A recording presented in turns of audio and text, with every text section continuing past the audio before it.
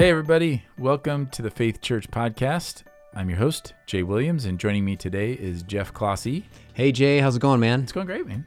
It's going great. Good to be with you. It's very fallish outside. Oh, my word. It's gotten so chilly, and I love it. I do, too. My body, I'm not going to lie. Yesterday, it was my day off, and I could not get warm the whole day. I ended up wearing like a flannel, a fleece, and a jacket like all day.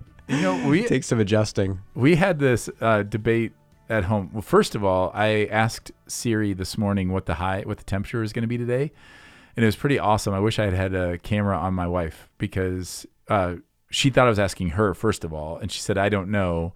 But then Siri started answering, and she's like, "The high today is 48 degrees," and Lauren's face just went like she was not expecting that. And then also, so we had this debate over what do you set your thermostat. Like, when do you turn the heat on, and what do you set the thermostat at in the fall? That's a great question. Because we've been fighting that, too. I waited too long to turn it on. I'm not going to lie. Did you? My kids were like, "Could we?" I'm like, "Yeah, we can." It's getting pretty cold in here. It did. Like, over one night, we did not have it on, and it was pretty chilly the next morning. My theory has always, though, been in the fall that it usually still warms up enough outside. It's not like in the winter. In the winter, if whatever you have it set at, that's what it's going to be. You're not getting any help from the outside. No. But I was still picturing fall, like, well, there'll be some sun. It'll warm up. Like when we lived in Colorado, that was the deal. You don't actually keep your thermostat up very high because once the sun comes out, it heats it up. And so you end up spending energy that you don't need to spend. Like the sun is going to do it. As long as it's warm enough to sleep, that's good. But here, I thought, well, that's the way it is in the fall, but that has not been the case. No. And so what did you set it at? I just said, actually, this is a personal question. Last night I finally went back to just run the program, whatever the, certain times. Yeah. So this morning it warmed it up, and now it turned itself way down during the day. So when you're there at the house. Yeah, I think this morning it was 70. 70? Yeah, I do that for like the first hour because I'm waking up, and then it turns itself down. It's amazing. To what, though? I think 64, 60, like pretty low. So then during the day today, it probably won't even kick on all day. Okay. Yeah. What are you? Oh, well, I told Lauren we could turn it on and set it at 60. And then I said, did it run? Yeah. I think my house probably was the coldest it would have gotten with like 61 or something. Well, yeah, because when she went to go turn it on, when she went to go set it, she's like, it says 61 right now. And I was like, yeah, right now it's fine. And so, but then today or yesterday, I think last night, I said, if you like, I don't know, I'm fine. And it's not like she can turn it up if she wants to. I just was saying I would turn it down. She said, your dad will never come visit us again if we. I was like, yeah, that's probably true. Yeah. We're already too low. I mean, yeah, we are 64 too. Is like kind of 64, 65 is typically in the winter where we are. Yeah. I think that we probably are a lot too. We had to get a new furnace 2 years ago, and now I feel like we're Mr. Efficient. So the thing it just does a lot better with getting us to the place where it needs to get and then keeping it there. Yeah. But yeah, I actually just checked. So my iPhone says that today's high is 8 degrees below the average high for today. So we are definitely Isn't that crazy? Quite a bit cooler. It's like 2 weeks ago, it was 80s. Yeah, exactly. So I love that. Hopefully we'll have some 60-degree days yet. I'm really hoping for that. I think we will. Yeah. Well, if I had my druthers, we would set our thermostat at about 58. Yeah, and, just bundle up. When I suggest, I'm like, I'm wearing the wool socks right now already. Yeah, wear so clothes. Good. And when I utter that, Lauren typically looks at me and says, "Tame your tongue." Yeah. Keep that. Oh, you segued there. See what I did to there? James 3. James 3. Ever since someone criticized my transitions, I am pulling out all the stops. That was a bit of like a rudder there that turned us in a different direction. I did. Oh, Jeff, that would have been better. Well, I almost want to re-record that's why that, there's but two we're real. of us. We are honest. We are real. Like, this is all in there. Are we live on YouTube right now? Can people see us? Sure. No, they can't. Yeah. They can't. Don't worry, you're not missing anything out. Someday. I just feel like I missed such an opportunity. I'm so mad at myself that I did not say, hey, let me steer this like a rudder, steer this in a different direction. All right. Well, you live and learn. The power of such a small member. It's amazing. You just live and learn. All right. So Taming the Tongue, that was a fun one this week. I mean, but like intense, but I don't know, like in my lifetime, the last few years, especially, I have felt like this is such an issue for both myself and then just in the world in general. Yeah. And including the church. Like I'm Yeah. including the church in there, that this is a very timely topic for all of us to think about. Yeah. But man, James is not, he doesn't ease into it in this passage. No, I think, but it's dangerous to like guess what his emotions were. What's clear in the text is that he wants to convince the readers that this is actually a really big deal. This is not like, a hey, once you've done all the big things, now let's try to clean up your speech. Like, just be careful of what you say, which sometimes we act a little flippantly about that. And he's saying, no, this is where a lot of destruction happens, and it's critical that you get this under control. And oh, by the way, you can't get it under control. It is only from God that can happen.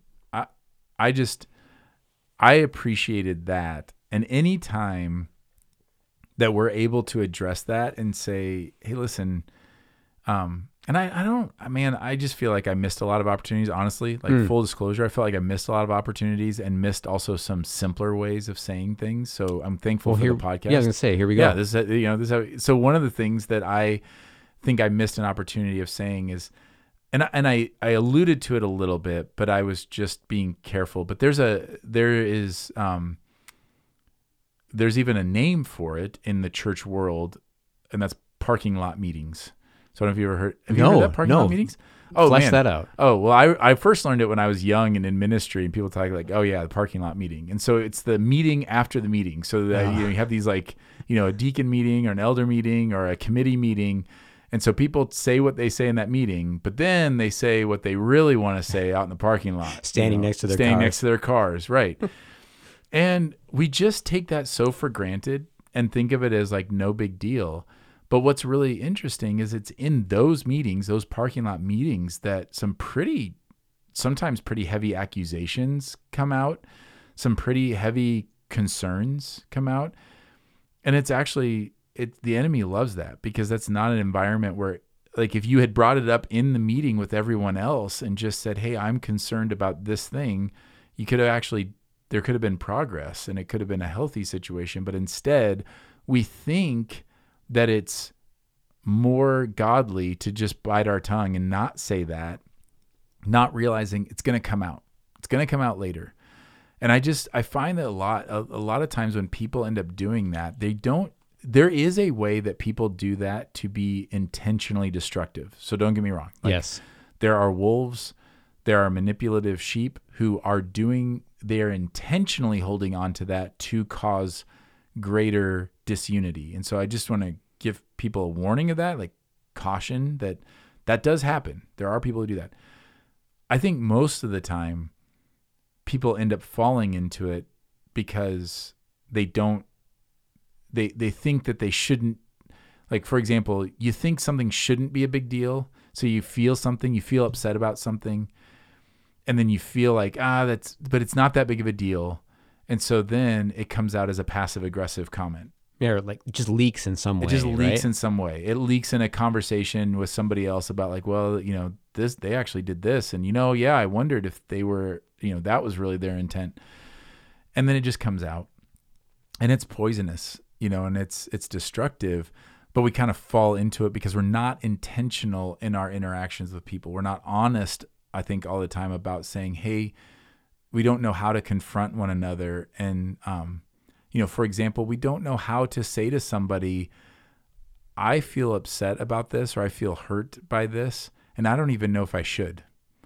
Like if you have close, relationships where you can honestly process that, or you honestly process it with another friend where you say, in a healthy way, where you say, I don't know if I should be upset about this, with a friend who might say to you, you know what, that actually isn't a big deal. You need to let that go. Or they say, actually, that sounds like that's something you should bring to that person. Like there's all these healthy ways, but it's because we don't do the healthy thing, we often fall into the unhealthy. because we don't really know what else to do with it. So that's a big thing that I wish I would have addressed a little bit, of saying that these like kind of side meetings or whatever are actually a symptom of not dealing with something in a healthy way. And what would it look like to just be direct with somebody? Like, somebody's late for a meeting and it bummed you out because you rushed to get to that place, and then they show up 15 minutes late and don't even acknowledge it. It's okay to say to that person, like, hey, I just want to get this out there and clear it. Like, I just want to let you know, I would appreciate it if you'd let me know, like if you knew you're going to be late, or when you realized you're running late, it would be really, it'd be great if you could just let me know that, and give the person the space to say, hey, I'm sorry about that. I should have let you know. And then you're like, yeah, I forgive you, and go on with your meeting. Right. But instead what happens is you hold on to it. They might give a half-hearted apology, like, hey, sorry I'm late. And then we often very quickly say, no big deal. It's no big deal. But it is. And but we don't want it to be. And so then it just kind of stews in our heart. And then it just kind of comes out in all these other little, you know what I mean? Like, it makes me wonder, I'm literally thinking out loud. I don't have an answer formed, but it makes me wonder how that same dynamic plays out in our connection with Jesus. Yeah. So like, that's interesting. Yeah. Like like you mentioned, a half-hearted acknowledgement of a wrong. Mm-hmm. And some people are just less aware of certain, that's just all of it. We have blind spots, but it makes me wonder if we're doing that with each other. Are we doing that with him? Like, I don't know if there's necessarily a one-to-one connection there, but flesh that out a little bit. Well, like, so say I go to him and I say, Lord, I was unfaithful in this.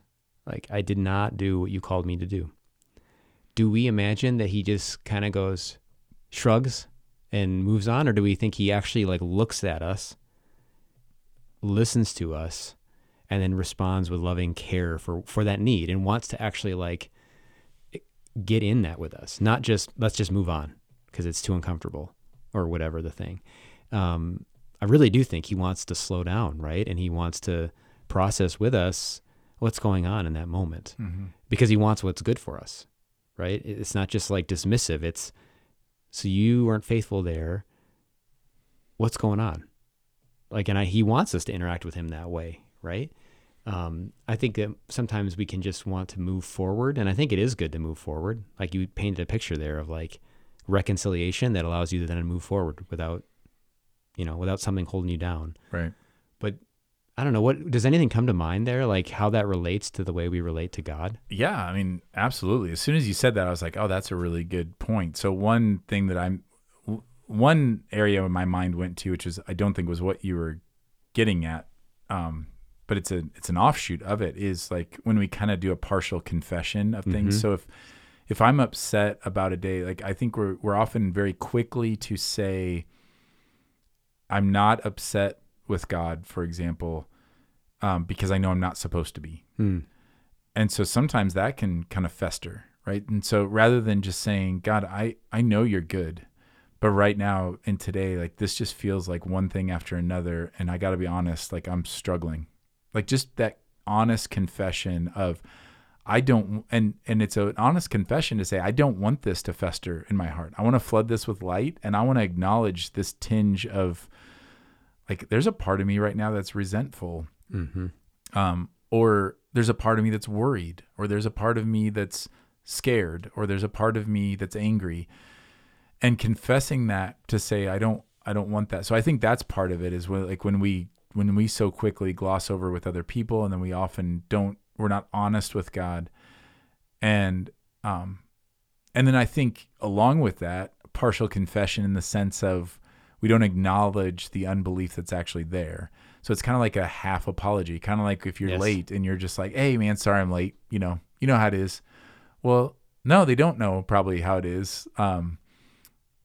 Like an honest apology, it leads to a healthier reconciliation. And similarly, an honest, full confession leads to receiving the fullness of grace. So the fullness of grace is offered to us it's not conditional on how good our confession is, but I think how we receive that grace and the peace and the joy that produces in us is directly connected. Yeah, our experience of that. Right, the experience of the grace, because it's like we've used this phrase. I don't know if it was Tim Keller or somebody.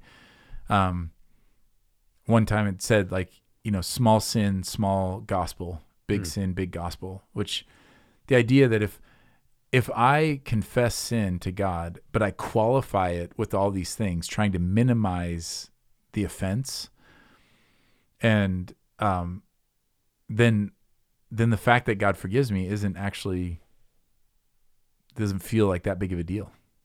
But if I'm honest about, well, actually, this worry that I'm experiencing is unbelief that you have this, and that unbelief leads me into all kinds of evil, because I try to control things. I try to control my circumstances. I stress out about this. It affects my relationships.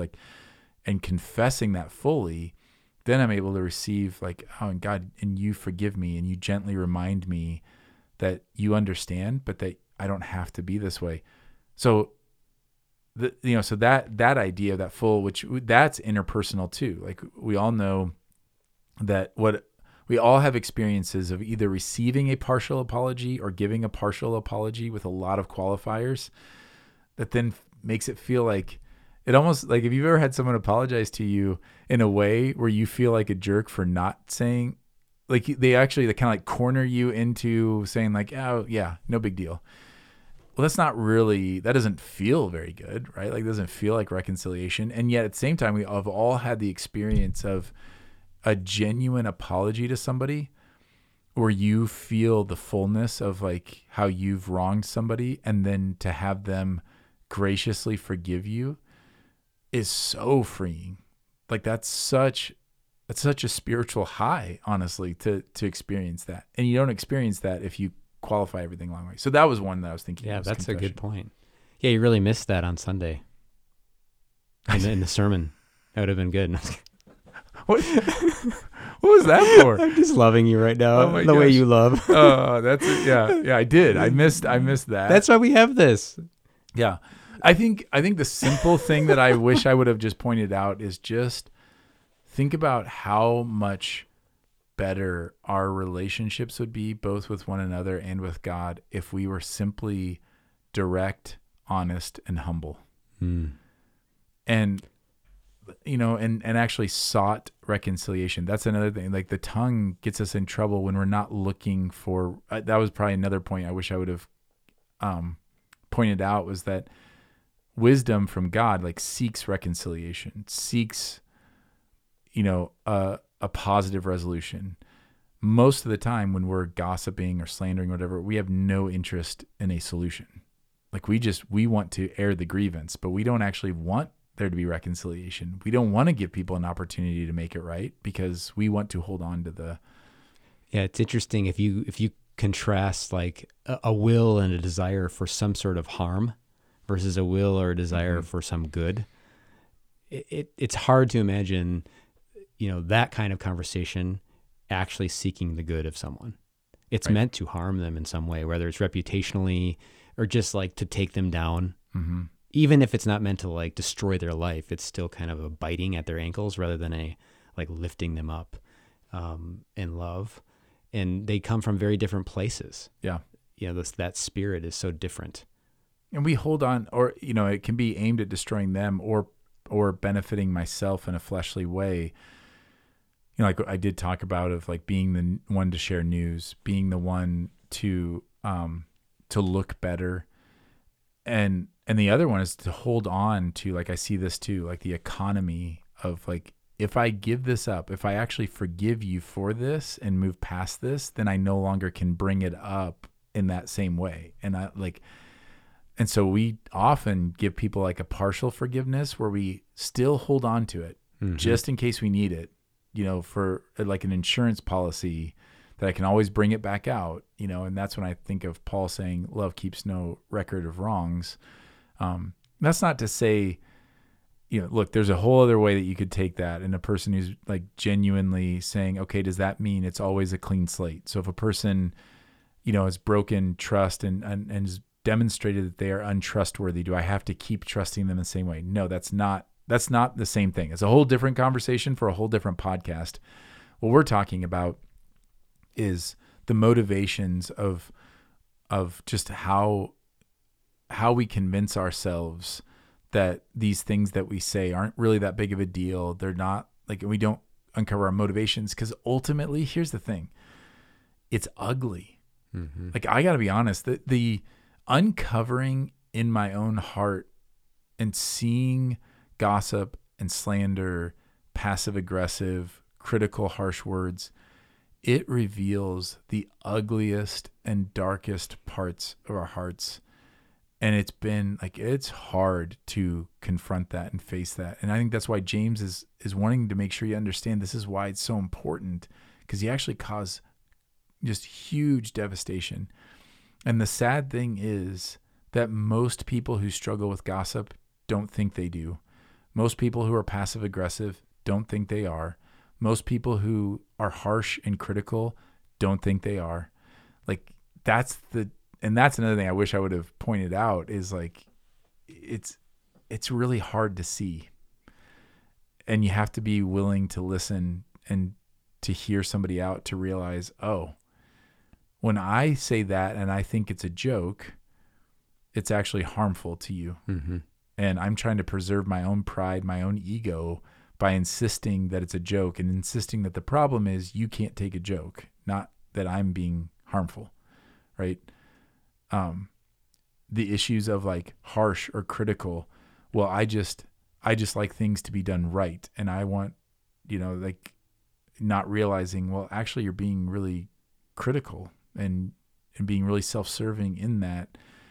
And you thinking like, well, the problem is you're doing things wrong. If you didn't do things wrong, then I wouldn't have to be critical. And so, like, we twist these things in so many ways. Well, it's interesting how those words, they're cutting and negative, and very few adults will correct or change behavior because they're getting negative, like at least permanently, right? If they get negative feedback like that, biting feedback, they might change in that moment because they don't want to hear that from you again, but that's not going to motivate them towards like encouragement would. Those are discouragement and encouragement are so different, right? And the encouragement, I think it comes from the word itself comes from like adding strength to a person, mm-hmm. to encourage, and discouragement is to steal strength away from the person. And it actually does that. If you feel it, when a person does that to you, one is actually adding strength to your life and to your call, and one is just ripping it away from you. I remember early on, and when we were serving with the Navigators, one of my mentors, he encouraged me. He gave me this phrase, which I've kept and I like. He said, we really need to taste our words, meaning what does that word I just said to you taste like to you? Like, is it sweet and helpful? It kind of makes you think of Jesus in the Sermon on the Mount, right? Like salty and life-giving. And I think one of the reasons that we're not aware sometimes when we do those things, like you made that comment, a lot of people don't realize it, is we don't slow down enough to think, how would my words affect the person? Like, not just how would they change the circumstance that's annoying me or something or agitating me, but how would they affect the person if they would sit in those words? And sometimes we really don't realize it. Like, we just need someone to tell us, like, when you say that, it makes me feel this. But often I think if we slow down and reflect upon the words we choose, we know, and God shows us like that word was not helpful. That actually just tore someone down, and it's meant to hurt and harm and not meant to build up. I'm just trying to think of the reasons, Jay, why we can be so blind to that. Like, why we can miss it. Yeah, I know. Is there a better answer than the fact that we just don't want to be seen as sinners? Like, we don't, it's pride, like it's so common that we want to believe at some level that we are worthy. Like, yeah, I know I need help from Jesus because everybody does, but we're just slow to acknowledge just our depravity, and our weakness. But really what that ends up revealing is we're slow to believe the benefit and the treasure that's offered to being humble and just laid bare before the Lord. Like we're just basically saying that, well, it's only painful. It's like just having something removed in a surgery rather than something being like made new, you know, and a new gift. It's more just like, yeah, I know I should get better at that. I wish I didn't have that hanging on, and not realizing that in the confession of those things and in that there's a resurrection of that, and it's like inversely proportionate to the pain that's being caused. Like you can actually cause joy. So like you said, encouraging, that's great. Like the encouraging, discouraging, because I just thought about it of, you know, there are other examples that I didn't give on Sunday of these types of words, like where I said passive aggressive and harsh and critical, but I also had on the list grumbling and complaining. So just think about that. Like there's some of us struggle with, like, we just have to say something negative about the situation. There just has to be something in there. Either because for like a million different reasons why. Some of it is just habitual and we just don't even realize you're doing it.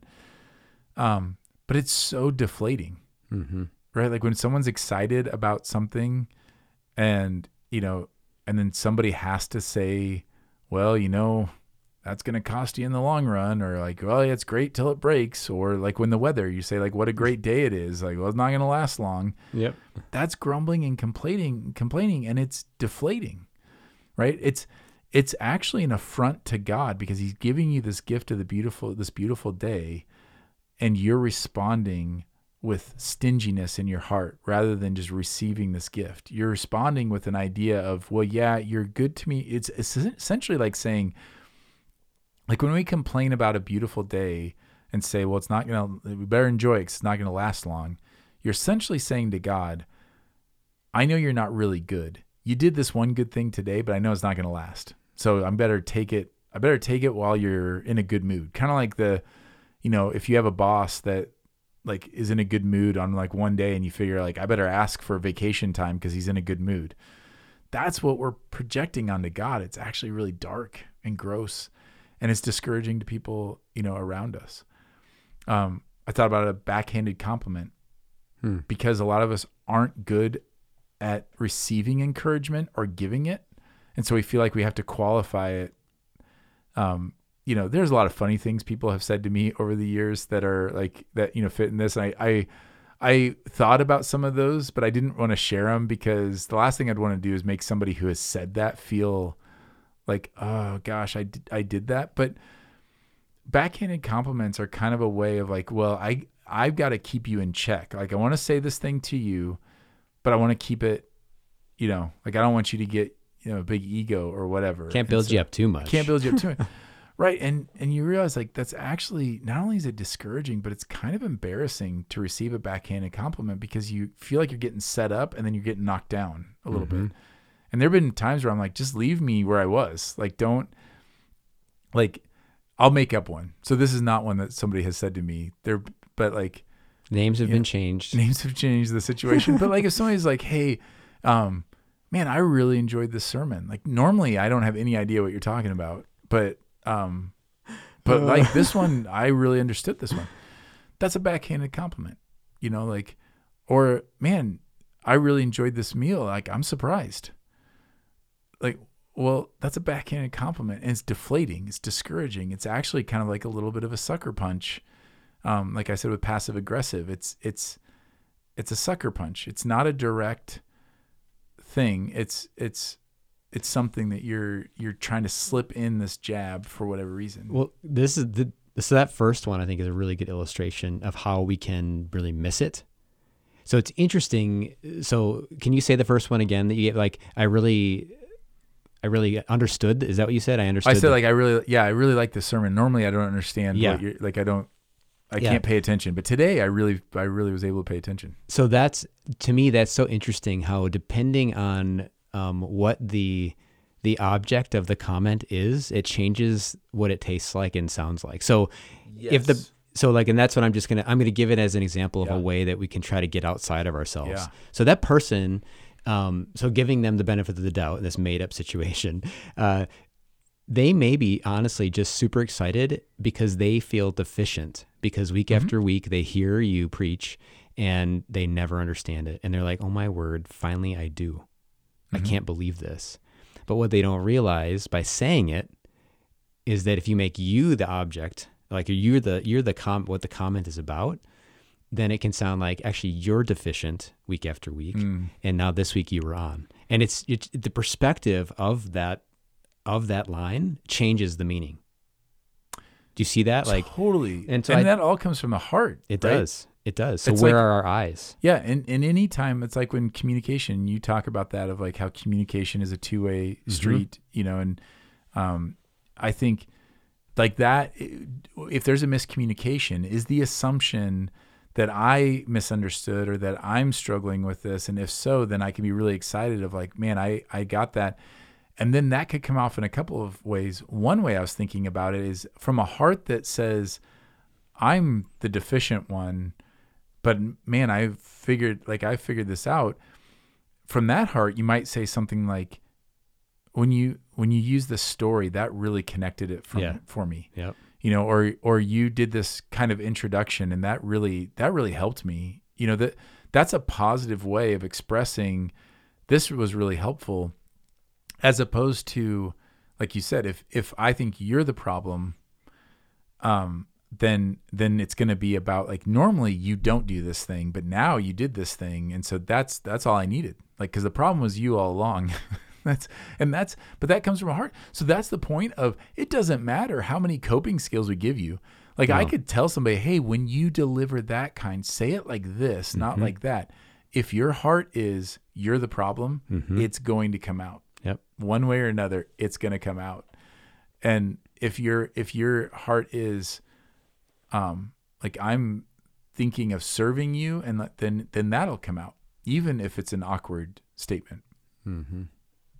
It's amazing to me too how this sermon made me think of I don't know, at least I shouldn't say we all. In my life, I have moments that words affected me negatively in pretty profound ways. And probably I would guess it's safe to say most people have those moments. And then those are big things, like if I were to draw out my life, like this moment happened and this person said this, and that was really hard. But then we have like the kind of like day-to-day, week-to-week ones that they don't stick with us, but they make up a negative like buzz or whatever. They're just drone.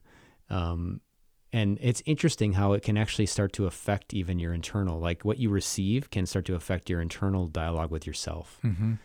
And so that's one thing I want to call out here too, is that the tongue being powerful, like enough to set a forest ablaze, enough to steer a big ship. It's also powerful within our own mind. Like we listen to ourselves more than we listen to anyone else. Yeah. And so what we say to ourselves about ourselves really matters too. And I think that sometimes if we're used to being really negative with ourselves, that's going to come out in our speech with other people. But if we're used to, I think, connecting with Jesus and responding to ourselves the way he responds to us, that will change the way we respond to others as well. I'm not sure I'm getting out what I'm trying to here, but I'm just our think, speech internally matters too. Well, yeah, I think, so an example for me personally is I've always struggled with ADD, and which leads to, a lot of people who struggle with ADD also really battle this moniker of being lazy, because there's just a deficiency in being able to isolate your focus. Like we just focus on everything all at once. And so that can be really overwhelming and all that. And so if I have a really focused, productive day where I just was able to see the next thing and do it, and often what accompanies that at the end of the day is, why can't you do that all the time? Like internally, yeah. And sometimes externally, sometimes from other people, they're kind of like, it's about time, or like, oh, finally you did this. And so this thing that could be this incredible, like just victory and encouragement is not only deflated of that encouragement, but it gets used for evil.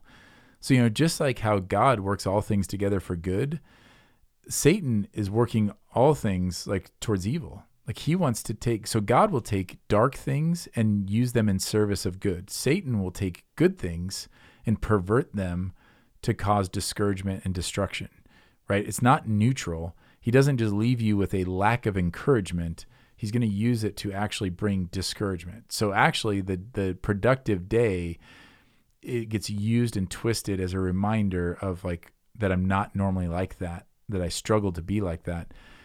And I think, and so that self-talk, and the same thing goes with, man, I remember really struggling with quiet times or whatever. And then you have like, you finally like spend this incredible time with God, and then there be the talk of like, okay, but I got to do that a lot more to make up for all that time. Like that's a false gospel, right? Like not delighting in the fact, like what I should be doing is rejoicing of how God forgets those things in the past. Like he tosses it as far as from the east is from the west. And he is with me present in the moment and is rejoicing and is loving that, I spent that time with him today. He's not holding on to things. And we project a lot of things onto God that are from our human relationships because people do that, right? Like it's I used this joke before, which I think is really funny, but it's also sad of like, a young man calls his mom and, says, "Hey mom, how are you doing? You sound a little weak. Like, how are you doing?" She's, "Oh, I'm not doing very well. Like I haven't eaten for 28 days. Mom, why haven't you eaten for 28 days? Well, I just didn't want my mouth to be full in case you called." Oh gosh. And yet that explains so many of our inner dynamics with people and like why no wonder we hide from one another and hide from community, because you just never know when those kinds of things are coming. And that is not how God speaks to us. No. God speaks directly to us, compassionately to us. He doesn't hide things. He doesn't say like, "Oh, come to me." And then like, "Okay, but now that you're here, like now I'm going to pile on this guilt and this shame." He doesn't offer us grace and then insist that we are perfected by works. Paul says that's foolishness. Like what in the world? Why would you think that that's the case? And so I think like that's a really big deal about all of this is just, I think you're right. Like that self-talk of just reminding ourselves of the gospel of how we are truly forgiven. Jesus doesn't hold some of that back just in case he needs to pull it out. Like, well, hey, remember, like when we remember at communion, it's not Jesus saying like, "Remember what I did for you. And now like you've been acting like this, like, come on, shape up." Yep. It's not, it's remember what I did for you. That reminds you that I love you and that I will not forsake you and that I'm faithful to complete this work, and everything I said I would do for you, I will do, like I will fulfill. That's the remembering. It's not a reminding of, the other way. And so I think, that's all really critical. I have one more question here. Do it as we wrap up. Yeah. Unless you have a thought about that, but no, I have a bunch of thoughts, but we'll share them. Well, I think that's a really important what you said about what does God's voice sound like? Like, and obviously the clearest example we have of that are the words that we can read on the pages of Scripture, right? That's his word. We can take from that and learn from what he has written for us so that we learn that voice inside. Is that what he actually sounds like? And I think that's a really worthwhile question to ask.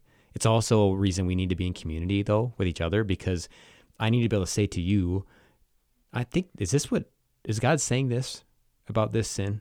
Like, I'm letting you into that. And we can help each other discern, is that his voice or not? Because his voice, like you said, it's going to be clear, it's going to be direct, but it's never backhanded. It's not like, yeah, this has really been building and now I'm going to let you have it because it's the Festivus, it's the day I'm going to air all my grievances. That's not the way he works with us. He delights in that, actually. I heard, I think it was Dallas Willard said in one of his talks that forgiving us is a load off God's mind.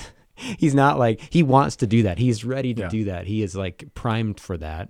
And it brings him glory when he does it. But I don't know. That was an important comment because I do think we struggle with that. What does God sound like right now? And it's really a good question to ask, because then it can help us examine. Like when I read even the words that are on the page of Scripture, I have to assign tone And what is the tone? Right. Right? Is it harsh, impatient, irritable? Never. He's And never Jesus, that way. Jesus paints pictures like the prodigal son. Yes. Like how much clearer, like you want to know tone, it's shown in the father running out to meet his son and immediately throwing a party. Not a single "I told you so," not a single, because he already knows. Well. Yeah, Look like who's back. yeah, look who's back. Like, it's just rejoicing. And the one that can't handle it is the older brother who doesn't understand the grace that that he's constantly lived under. He hasn't seen it. And so it looks weird to him because it's not the world he's living in. And I think that's really critical. My big question to kind of end it then is trying to be helpful. Like if we want to cultivate a culture, we have to realize it's our natural bent has been away from a lot of this. Like cultural sin, we talk about that a lot, that you don't know the water you swim in. Like it just is the norm. And so we say things a lot of times, and some of it is like, listen, there are cultural things. Like there are things that I say to some friends that somebody else might hear that and go, well, that was harsh. Like that was, but it's actually an affectionate thing. And so like, that's why it's not about like, well, hey, don't ever be ironic with somebody. Don't ever, use sarcasm. Well, there are relationships and there are dynamics where everyone kind of has their own speech patterns and things that communicate love. One thing I would say to be careful of, though, is don't assume that that's what it's communicating. Like just because that's been the norm doesn't mean that that's actually how it's being received. So be careful. But the question would be, so if we're cultivating this culture, how do you gently confront somebody in your life who has consistently, you see it, like we always want to look first at ourselves. So obviously the first thing is, first remove the log from your own eye. So immediately, right before I even say, like, if you're thinking of somebody that you say, man, their harsh, critical words have really harmed me over the years, or their grumbling and complaining has been a discouragement. And I just would lead it by saying, well, first you have to be willing to confront how your words have been received and where you have fallen in that. And so that would be like step number one. But assuming we're doing that, how would you say to approach somebody who, let's say they have somebody in their life that is passive aggressive, or does the backhanded compliment thing, or doesn't seem to be able to let things go and just says something's no big deal, but then just keeps holding. How do you approach that person? Well, I love that your introduction to that was a lot of like, how do you get your heart ready? Because to me, that's like makes all the difference in the world. If I approach someone and my main desire is to get even with my correct, like I want you to feel some of the pain that you caused me to feel. Well, that you're not ready to talk to that person yet. So I think that our heart needs to be ready. And I would say one of the main ways that God gets our heart ready is as we interact with him about the person and about that circumstance. So I think before we ever have the conversation, especially if this is something that's been going on for a while, and you know about it, it's not a new thing, you need to start praying regularly for this person and for God's work in their heart and their life.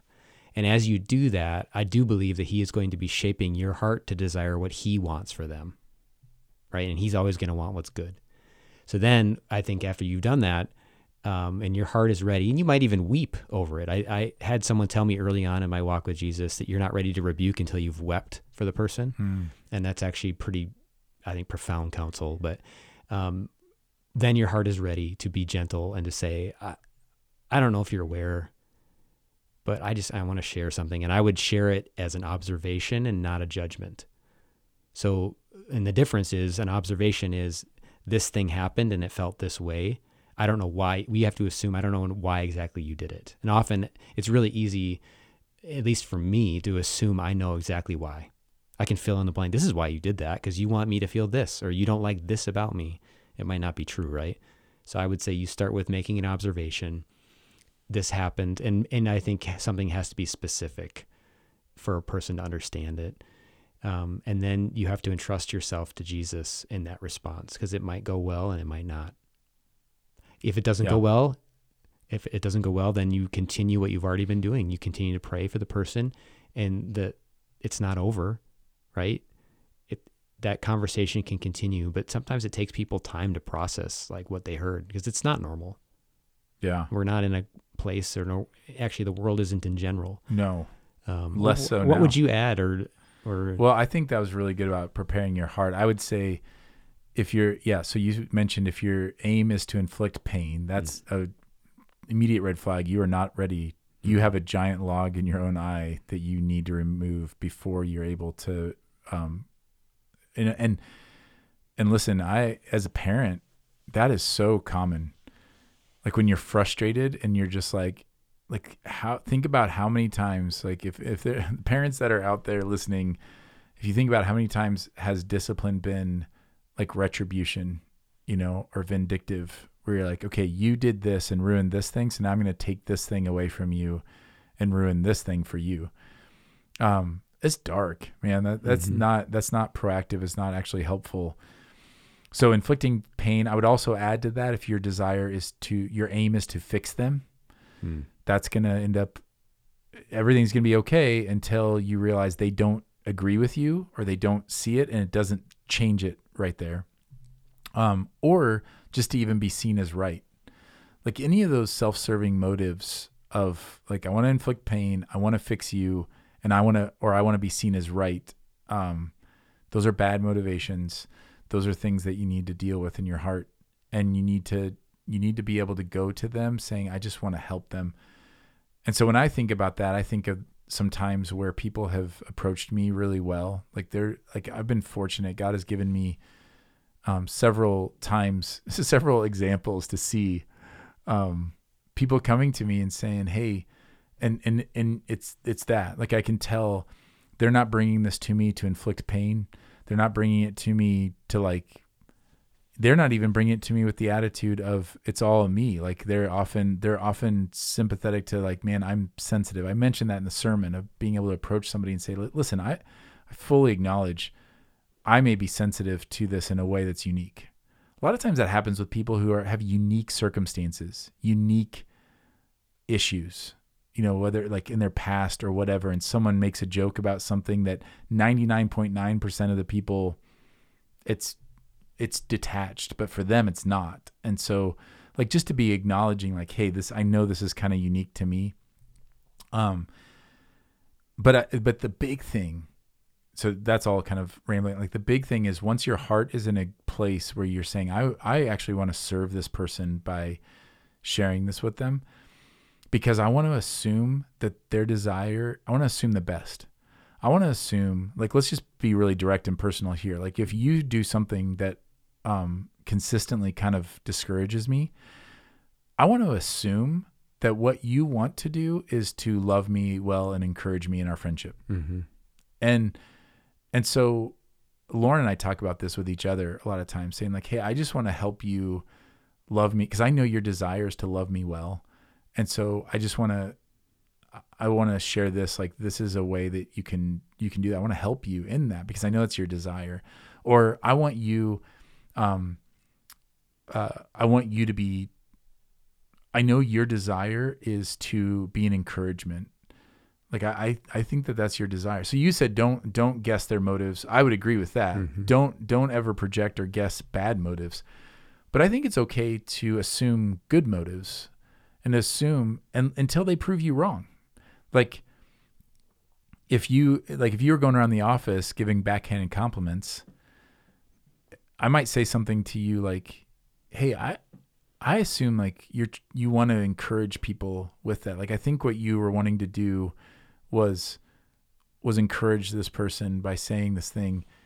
But when you do this other thing and you slip that in, it kind of, it can actually act against what I think you're wanting to do. Like I think you want that person to feel encouraged. That might reveal a lot of things. It might reveal a person that says, man, I just have been so in the habit of doing that. That's all I've ever heard. And so I just do that. Yeah. I didn't even realize I was doing it, or I didn't, or They might say, well, I just don't want them to get a big ego. So okay, well now I don't need to assume, like you just told me what your motives are. And then I can deal with that. But there's so much grace given and giving people the benefit of the doubt, listening to people with a good faith hearing, especially our brothers and sisters. Like, I just can't stress that enough. Like, give people the benefit of the doubt when it comes to their motivations and their heart behind it. Assume the best in what they're saying. Hear the best version of it, like a good faith hearing. Don't, and we joke about this in the office. Like, we all know that I have the spiritual gift of taking something like little in the thing and twisting it. And we do it for humor. Now, if it's not humorous to other people, then I need to hold that in check. I find it to just be a funny bit. And like with you and Robbie over the years, like it's been a funny bit. I don't do that with everyone though, because there are people who are like, oh no, I hope that's like not what he thought I meant by that. So there's a way of doing that, but a genuine good faith hearing of somebody, like I assume what you wanted to do is encourage me. And a lot of times, honestly, like if we just do that, then a lot of us doesn't even end up being confronted, because you're like, yeah, I mean, they say that in that way, but I know what they meant. Like, I know it was encouraging. But if you see them doing that to other people and you start to see it's affecting those, then that's when you might go to them and say, I assume this. So that's a really long-winded way of saying, go in with a heart that seeks to serve that person, expecting that they may be like you said, it may not go well at first. People need time to process, but just sharing an observation and assuming motives, saying like, I think you want to be received. I've done that in coaching all the time. You talk to like captains or leaders on the team it's a really common thing in sports, especially for young people, to lead through negativity. Like, and I literally just said this, like I was helping, coach the soccer team. And I said to one of the guys who was like doing that and just said, hey, I would encourage you, tell them what you want to see them do next time. Don't yell at them for what they didn't do last time. So that's just like an example of, I think like what you're seeing is important, and you notice something and it's really beneficial to the team for you to be able to share that. And I think your desire in it is that you want that person to get better. Like, I think that's what your motivation is. So if that's your desire, here's a way to do that. And if you receive from the kid, well, no, I just wanted them to know that what they did was stupid. Okay, well, that's a different issue now. Like, you've got a serious heart issue here. Like, we got to deal with that and say, like, is that really helpful? But so often, and I think that's one of the reasons, just to like my last thought on that, that's one of the reasons why we're so defensive, is because it is embarrassing. I can say that, like, my predominant emotion when I joke with somebody and they don't take it as a joke and it hurts them, my predominant emotion is embarrassment. I'm embarrassed that they took it that way and that I caused them harm. And now that can lead to defensiveness. It can lead to all kinds of other things. But at its core, I just feel crummy that I made them, and I feel embarrassed that I don't know how to explain it. It just feels that way. And if somebody says to me, hey man, I know you didn't mean, I know that you were just trying to make it, I think you're just trying to lighten the mood. And I love your sense of humor, and I love like that you make people laugh. And that's usually, but this is just something that is sensitive to me. When people have said that to me, man, I so appreciate how they've brought that to me, because it makes me feel loved, and it that definitely is an act of love. It is. Cause it's scary to bring things up. And that's what I hope, like, as we kind of wrap this up, and I know, like, I do feel like this is one of those podcasts where I'm like, this is a whole second sermon, because I just felt like there's so much. I touched on it at the very end, but I do want to make it really clear. We want to be a culture that not only encourages like this taming of the tongue from a new heart, but we want to be a culture that then receives criticism well. That's a big part of it. It's this two-way street. So it's not just about saying, hey, don't make a big deal about these things, or don't be offended, or don't, like, the whole point is we want to shed light on things. And so I always want to take the time to make sure people understand that if things are brought to the elders people are going to be met with hearing and listen, be people who are quick to listen and to understand, not defensiveness, not protection of how, we've done things or whatever. And we want to cultivate that kind of culture of people who are gentle in how we approach things and assuming the best, but also gentle in how we receive things and receiving it with the best intentions too. Because it's not just about sharing something and assuming somebody's intentions, but when they share it with you, do you assume their best intentions, or do you think that they're just attacking you, or do you think that they're just trying to, whatever the case is. And we just want to be a culture that goes back to being direct and honest and humble and really dependent on Christ in all of those ways. And if we are, imagine how unique it would be.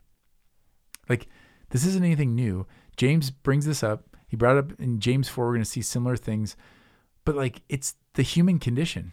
All cultures, James could have just been talking to us today, and this was written, 2,000 years ago.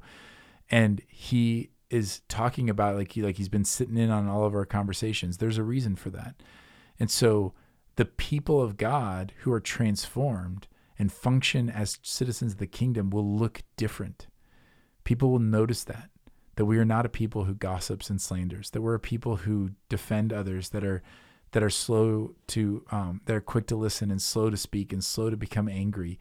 People who don't jump on bandwagons of piling on people or piling on gossip or twisting things or whatever, but that we are open to reason and gentle. And just imagine what that would be like, especially in a community like ours, if we were, if that's what people said about us, if that was our reputation of, man, those Christians they listen.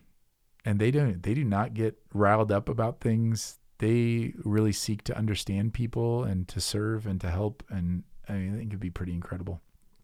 Yeah, I agree. It just strikes me that to the degree to which we are finding sufficiency in Christ for everything we need and security in him is the degree to which we will be able to do this. Because it's only when I'm actually at home in him that I have the freedom to look at myself, my liabilities, and it's the thick gospel, right? It's because I'm okay in him, I can actually look at that stuff and not feel I need to deflect, and I can do the same for other people, and if I'm totally insecure in myself and who I am, not found in Jesus, I don't see how I'll ever accomplish that. I guess that's another way of saying that picture you just painted and what James is painting in this passage of us being a totally different kingdom, a totally different way, is what we would expect as we find ourselves more and more rooted in Jesus. And I don't see how it would ever happen without him. I think other than some sort of attempt at modifying behavior, apart from a radical heart change, like he says, the human cannot tame the tongue. We're not able to. No, it's only by being made new. And like you said earlier, being in community to help each other in a loving way, encourage one another to be who God has called us and created us to be. And that's our desire, to walk with you through that. We don't want to just fill our head with knowledge about what James 3 says, but also we want to live that out, and we want to do that encouraging one another all the more, even as the day approaches. So we want to help you. If you are not connected in that kind of community, you need to be, and we want to help you do that. So let us know. You can email us at connect@faithpeshtigo.com, talk to us on a Sunday, or give us a call. We appreciate your time listening today. We hope it's been helpful. Until next time, grace and peace.